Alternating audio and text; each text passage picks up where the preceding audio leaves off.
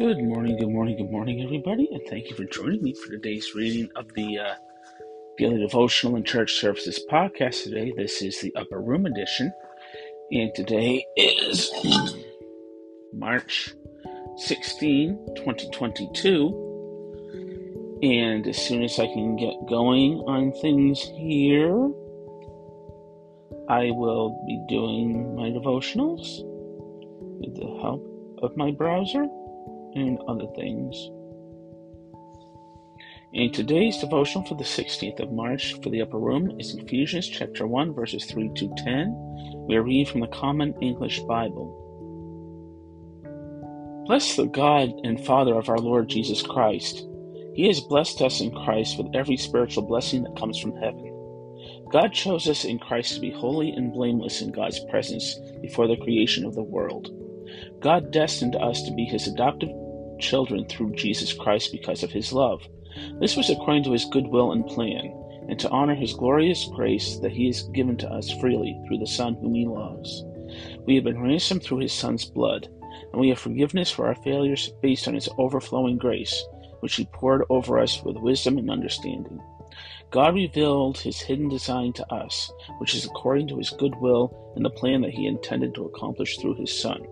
This is what God planned for the climax of all times, to bring all things together in Christ, the things in heaven along with the things on earth. The word of God for the people of God. Thanks be to God. And the devotion today is entitled, By God's Grace, by Miguel E. Perez of Tennessee, USA. And I apologize for the lousy pronunciation. God destined us for adoption as His children through Jesus Christ, according to the good pleasure of His will. Ephesians chapter 1, verse 5 from the New Revised Standard Version. Our family embraced adoption several years ago, not as a second-best solution, but as God's plan for forming our family.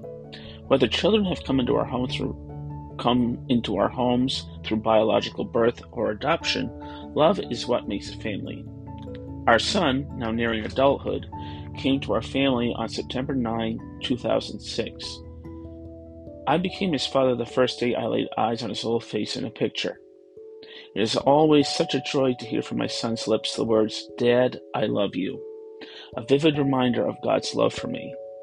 One of my greatest fears as an adult was becoming a father, since I was a fatherless child myself.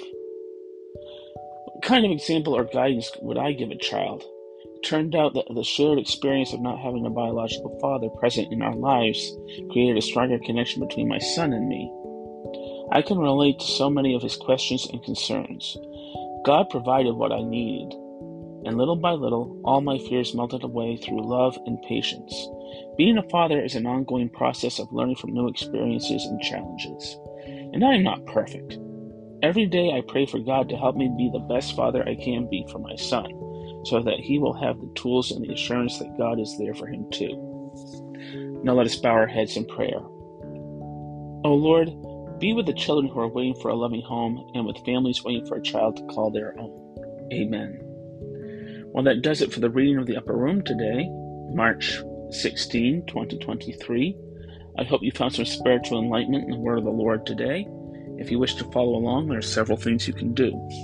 You can go to your local church and pick up a copy of the Upper Room Devotional Magazine for free, or you can go to www.upperroom.org, where you can do one of three things. 1, you can read the devotional from the convenience of your web browser.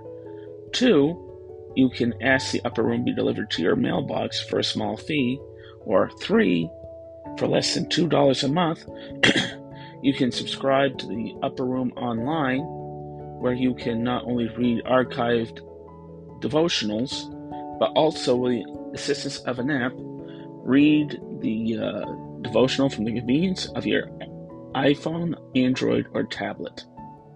Think of that. For less than a cup of coffee at Starbucks, you can read the devotional from your phone. Well, anyway, God bless you all. This is Peter Aaron Parent signing off for the Upper Room for today. You all have a blessed day, and stay tuned for Christ in Our Home. Goodbye.